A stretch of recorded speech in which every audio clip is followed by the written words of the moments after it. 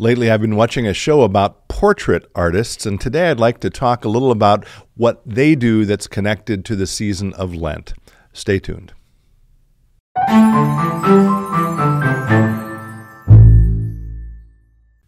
Hello, friends. Pastor Tim Westermeyer here, Senior Pastor of St. Philip the Deacon in the western suburbs of Minneapolis. Good to be with you as always. I don't know if this is true for you, but my wife and I get sort of hooked on different TV series. And by the way, if any of you have recommendations, we're always looking for the next one. And sort of by accident, we got hooked on this show or a series of shows produced in Great Britain, in England, I guess, called Portrait Artist of the Year. Maybe we'll link to one of those episodes. You can see a lot of them on YouTube. So the idea, if you know the Great British Baking Show, it's sort of like that, but rather than chefs or cooks baking things, it's what you would expect. It's people who are artists or portrait artists coming together. They have a bunch of different sort of preliminary rounds. They choose a handful of finalists, and then they have the semifinals, and ultimately they pick someone. Now, here's the interesting thing. I don't really know anything about how to paint or draw, but I find it interesting to watch people who are expert at it. And you would assume, okay, well, I'm watching a show about portrait artists. What are you going to watch? You would assume, well, I'm watching people put paint on a canvas or using graphite on paper, or there are some other folks who do even more creative ways of creating images. And that is true, but a lot of what you watch is the artists observing, paying attention, studying the individual they're going to draw, paying attention to the way the light patterns reflect on their faces or the colors of their faces or how they're going to compose the final painting. So before they ever put the first paintbrush of paint on the canvas, they're spending a lot of time, again, observing. So this got me thinking about the season we find ourselves in. Again, we're in the season of Lent. Ash Wednesday was the week before the week we're taping this. We just had the first Sunday of Lent this past weekend.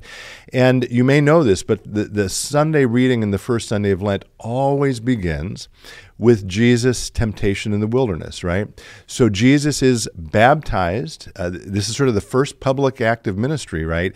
He's baptized in the River Jordan by his cousin John. He hears the voice of God saying, "This is my beloved Son. In him I am well pleased."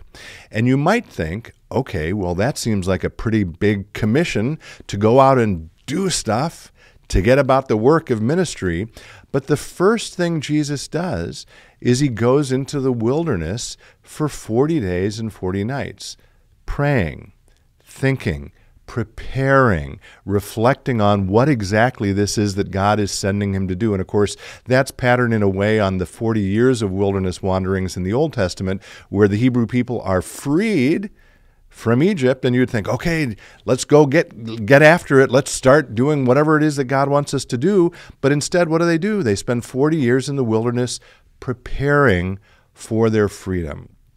So this makes me reflect, in our culture, I think we have a bias towards action. And there are times when that's a good and appropriate thing. And I think here of I think it was General George Patton, who's this is attributed to, but he says, a good plan violently executed today is better than a perfect plan executed next week, right? And I think we sort of live with that truth that, well, we have to go do something.